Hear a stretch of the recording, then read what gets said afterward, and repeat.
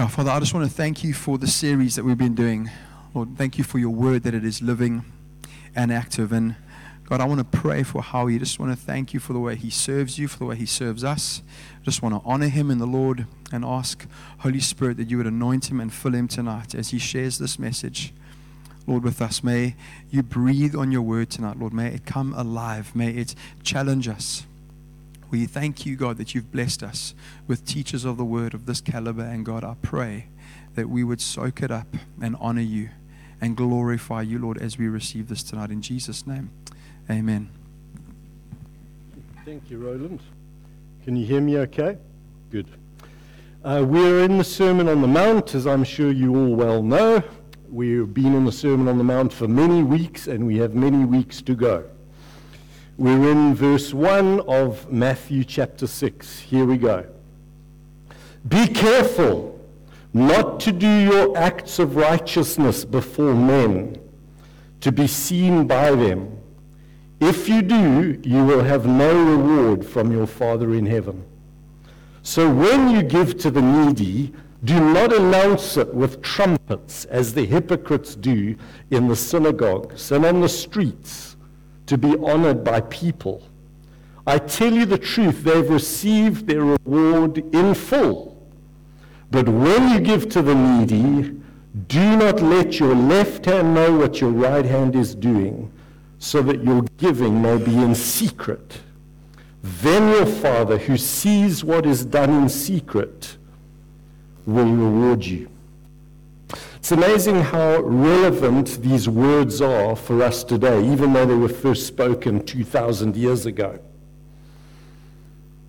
What has changed between the Pharisees that Jesus was speaking about, who were able to impress people with their good works, was the amount of people that we can now impress with our good works.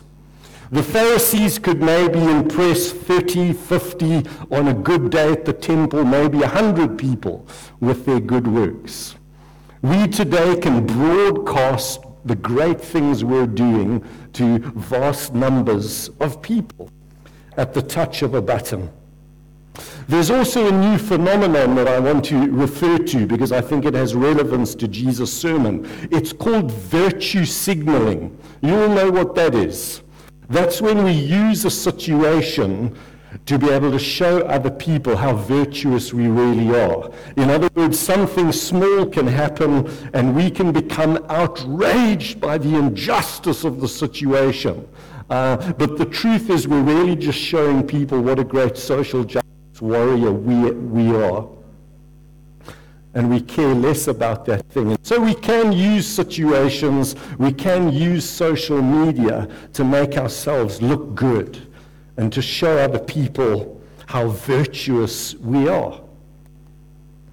Doing things to look good and to impress other people was very common in Jesus' day. As we've read, the Pharisees literally used to draw attention to the fact that they were about to give money to a poor person or do something good. They would blow trumpets, they'd gather a crowd and say, "Here I am, look what I'm about to do."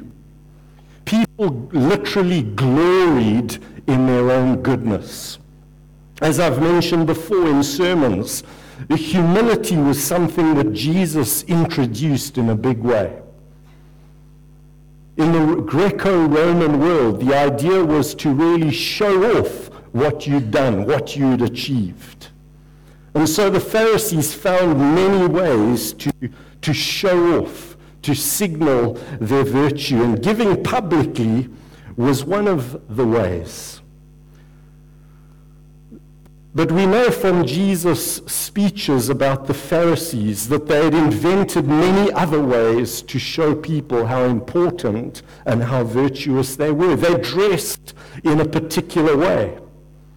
And we see today there's some people that do dress in a particular way to show others how devout they are. The Pharisees had numerous titles that they would use, all designed to get people to respect them and to show them deference. They had special seats in the synagogues for the important people. Sometimes even in our day, people will act all spiritual. Are you familiar with the wobbly voice? It's meant to give the impression that, I'm super spiritual and the Holy Spirit is at work through me. We're drawing attention to that fact. The Pharisees stage managed things to draw attention to themselves, to make themselves look good. Jesus did nothing like that. He tried deliberately to keep a low profile. Sometimes if Jesus healed a person, he would say, do me a favor, please don't tell anybody about this amazing miracle that you've experienced. We don't know how much Jesus gave. We don't know how often he fasted. We don't know how often Jesus prayed and for how long. He just doesn't give us a window into that aspect of his life. And so there was a world of difference between how the religious people of Jesus' day lived out their faith in a very showy-off kind of a way, and with how Jesus lived out his relationship with God. Jesus says to us that we must be careful how we do our acts of righteousness. And the idea is to do them in such a way that we don't attract attention to ourselves. What are these good deeds that Jesus is referring to in this passage? One thing that's very clear is that Christians should be doing good deeds. Our faith in God should make us generous, gracious, compassionate, forgiving, empathetic. These are things that should naturally flow out of us because of our changed hearts. But this passage is all about doing it in such a way that doesn't make ourselves look good. So these are the good deeds that are being spoken about. Giving to the needy. This is not referring to giving to the church. That's another thing. Jesus is talking about here, when you help a poor person, don't draw attention to that fact. Then your Father who sees what is done in secret will reward you. Jesus is teaching us that in our giving there needs to be a measure of deception, almost sleight of hand. We mustn't let our left hand know what our right hand is giving and doing. You didn't see anything with that giving.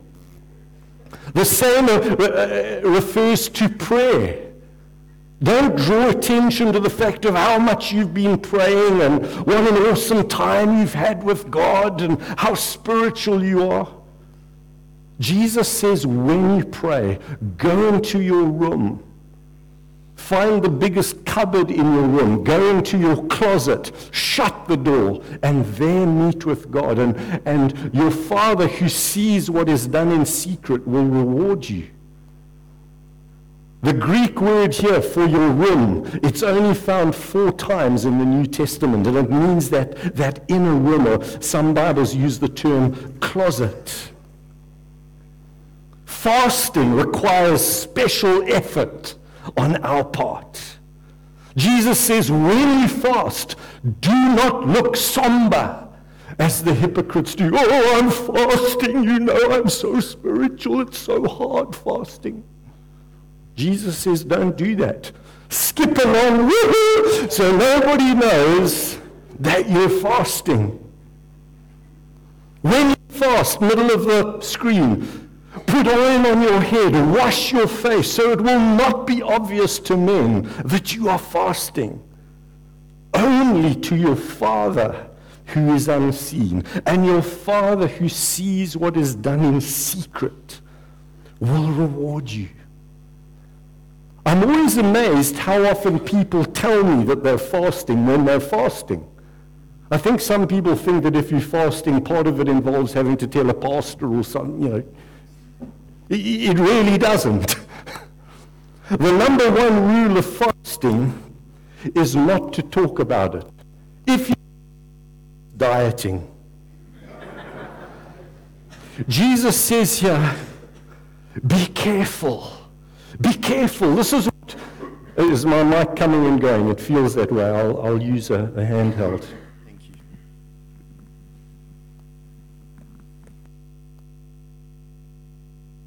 Can you hear me?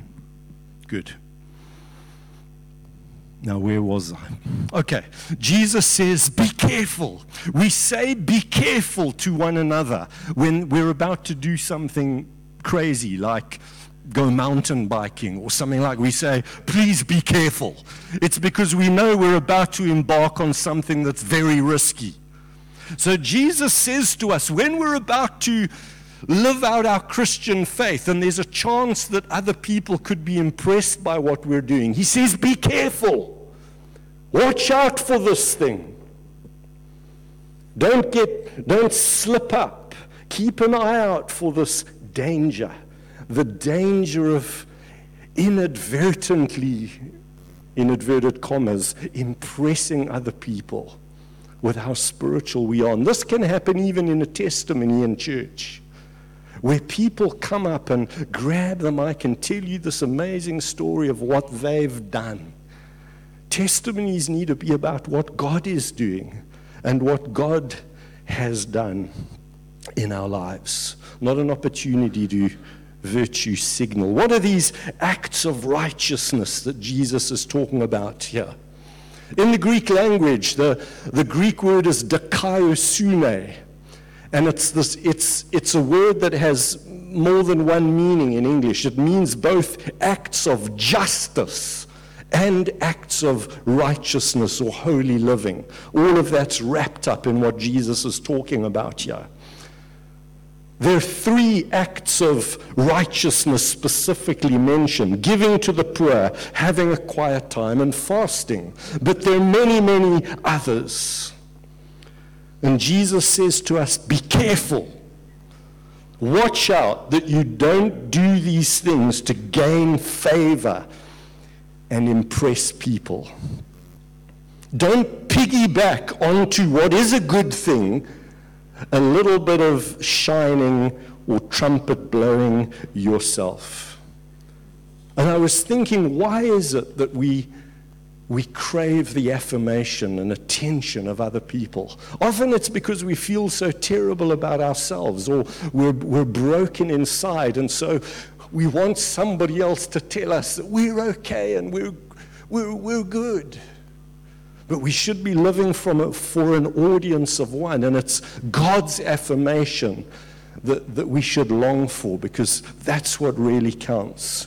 Let me tell you a very scary story of a couple in the early church that did their act of righteousness before people to impress them. You don't have to read very far in the history of the early church. You only get to the 5th chapter of the book of Acts, and we read about a couple, Ananias and Sapphira.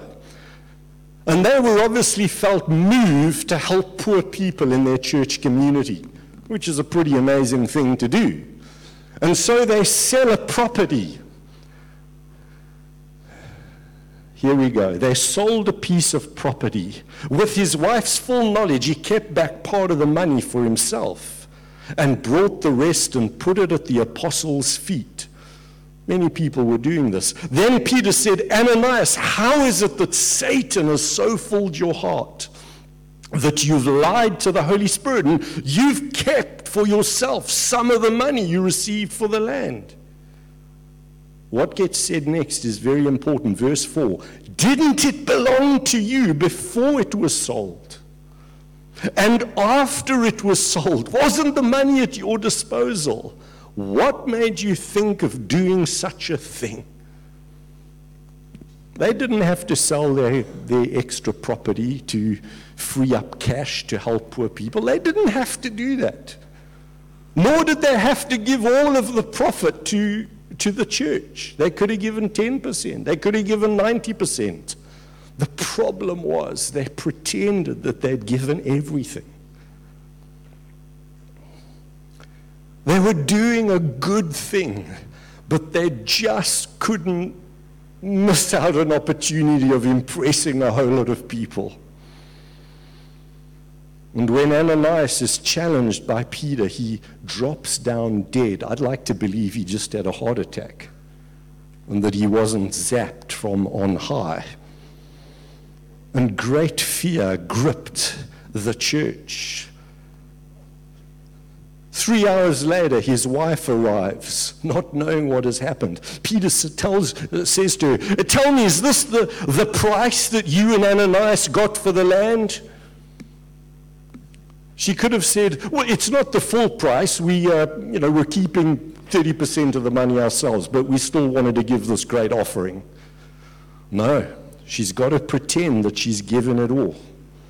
"Yes," she said, "that is the price."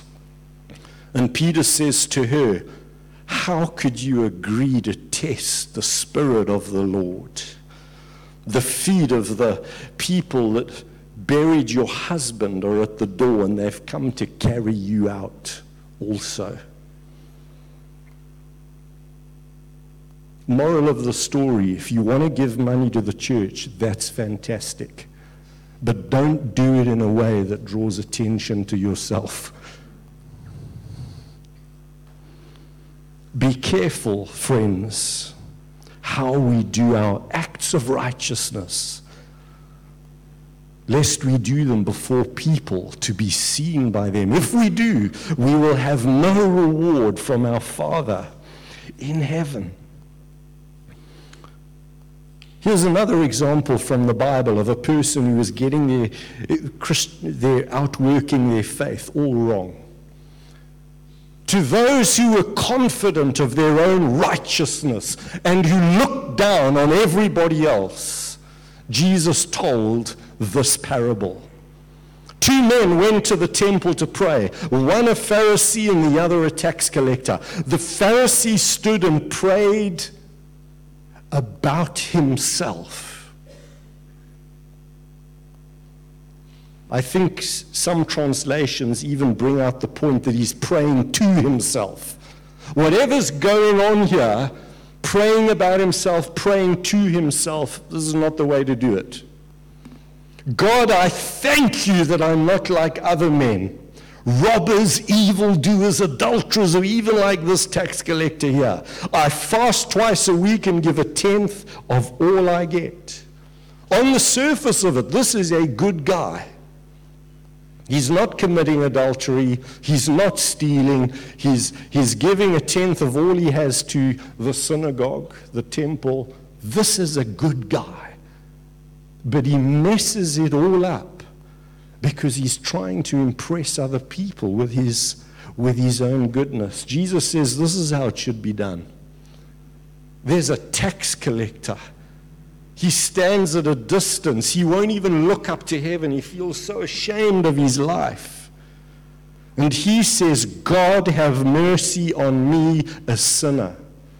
It's not, gee, thank you, Lord, that I'm not like these other terrible sinners. It's God, have mercy on me, a sinner. Jesus says, I tell you the truth. This man, rather than the other, went home justified before God. Who is this first guy, the Pharisee? Let me bring it into our context.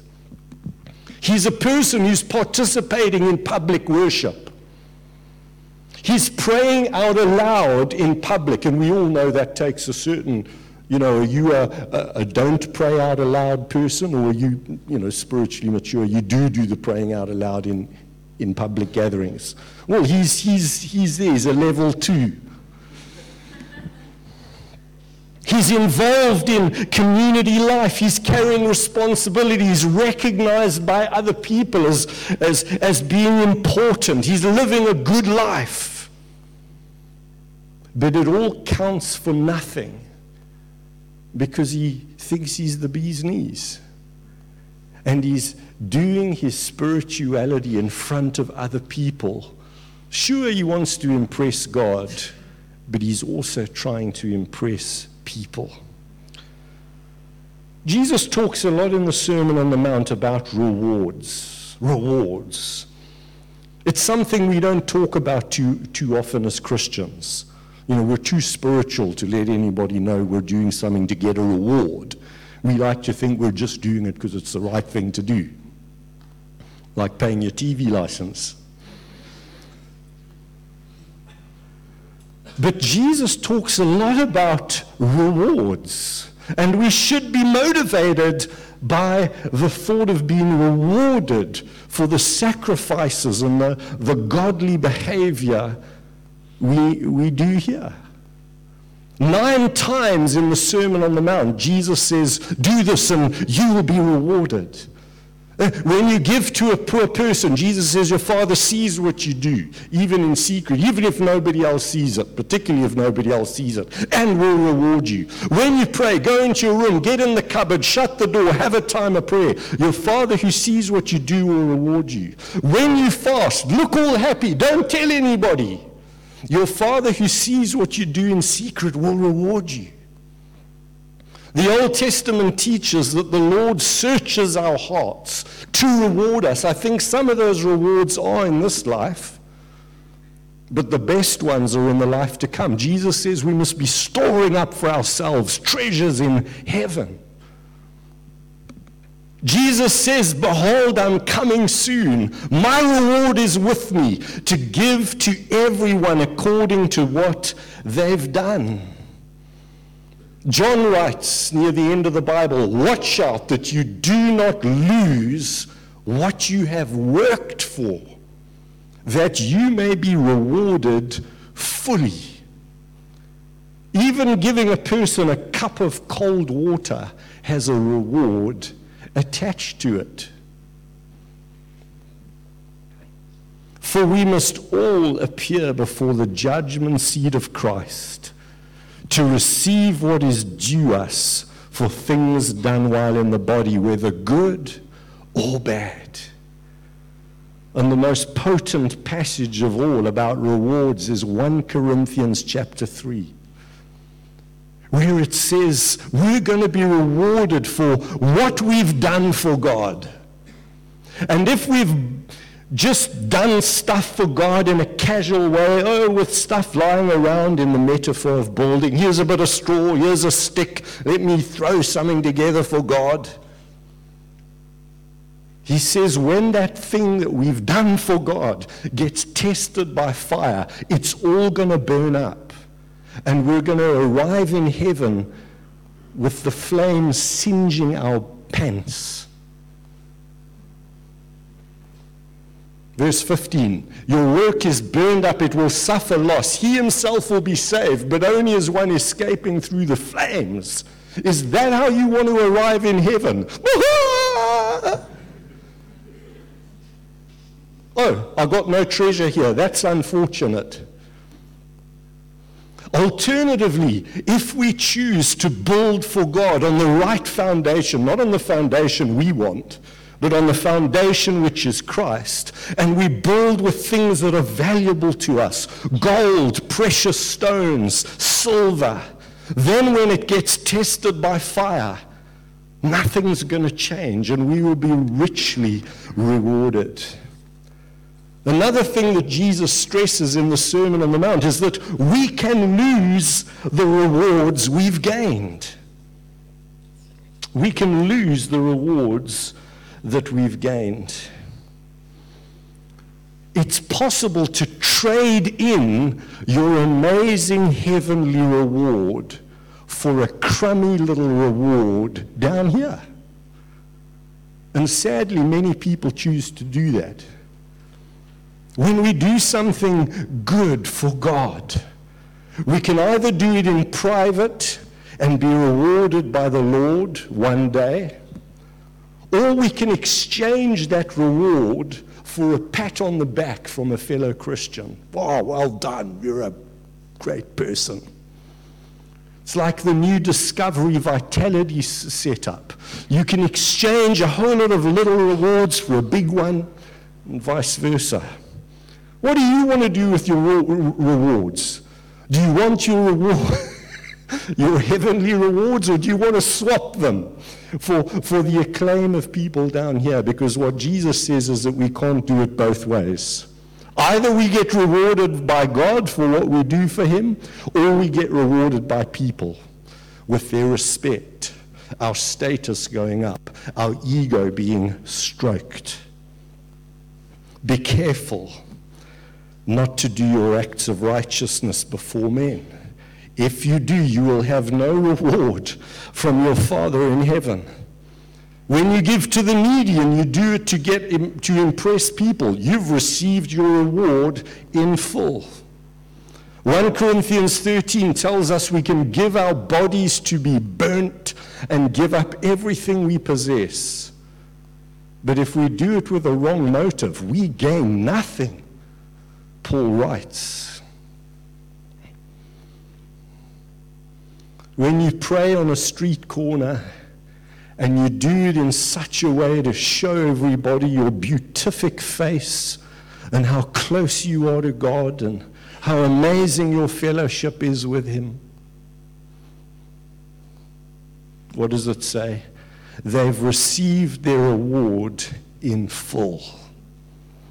Same with fasting. What do we do about the tension that exists between Matthew 5:16 and Matthew 6 verse 4? In Matthew 5:16, Jesus says we must let our light shine before men, and we must let them see our good works, so that they will glorify our Father in heaven. But Jesus says, you must do these acts of righteousness in secret. So how do we resolve this tension? Jesus is talking about those things that you can do in secret and that are fundamentally between you and God. Do those things in secret. Don't do them in a way to draw attention to your spirituality. But in Matthew 5, Jesus is saying, as you live a godly life, and you respond to situations in a particular way, and you live in a way that cannot be hidden and that people will observe. People are watching us all of the time and drawing conclusions about our life and our relationship with God. And if we're living in a godly way, they will still see how we live. And that may open their eyes to the goodness of God. So I don't think there is a tension here. But we do have to wrestle with, we're trying to build a church in Harare. To what extent do we put that on Facebook to show everyone this good thing we're doing and we want to involve them? Yes, there is a bit of a wrestle, but it's all about motive. As we close, let's see what we can learn from the Pharisees. Jesus really didn't like the Pharisees. They were such a bunch of hypocrites. And he saved his special remarks for them. Let's leave it at that. He did say they were like whitewashed tombs, all sprightly white on the outside, but inside unclean and full of death. He called them a bunch of snakes. Jesus says everything they do is done for men to see. The way they dress, they make their phylacteries. That's that black thing you wind around your arm with a little box with a scripture verse in, because they're literally, binding God's word to their hand and their forehead. But they're doing it in a way to be seen by men. They love the places of honor at banquets. When you go to a church and there's a special seat for the special people, watch out.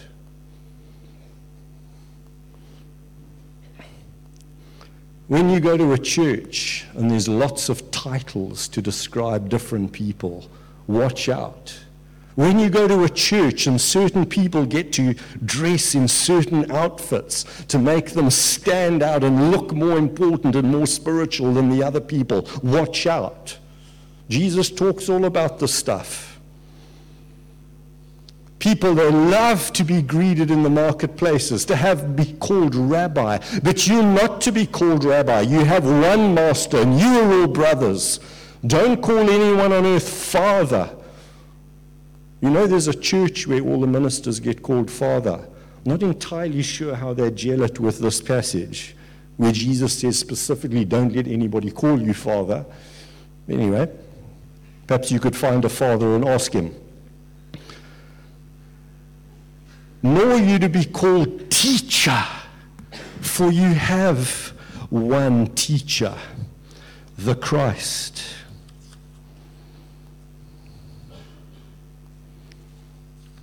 In some churches in Cape Town, pastors have armor bearers. Yeah. It's sort of Old Testament imagery. It's really just the pastor's groupies that run and bring him water in the sermon. Some even dab the pastor's forehead with a sweat towel in the middle of the sermon. Thank you, Roland. It's just so contrary to the way God's taught us to live. Friends, will you be careful not to do your acts of righteousness before people, to be seen by them? If you do, you will have no reward from your Father in heaven. Let's pray.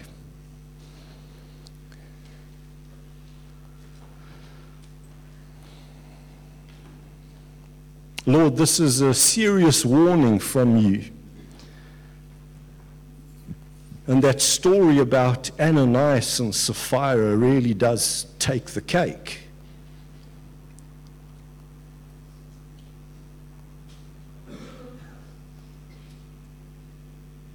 Religion and its outworking always goes wrong when we start doing things to impress people. Help us, Lord, to always have you as our focus. Lord, we want our light to shine before men. We want people to see our good works and to praise you. But help us to know when we should be doing things in secret. Forgive us, Lord, for seeking the affirmation from others.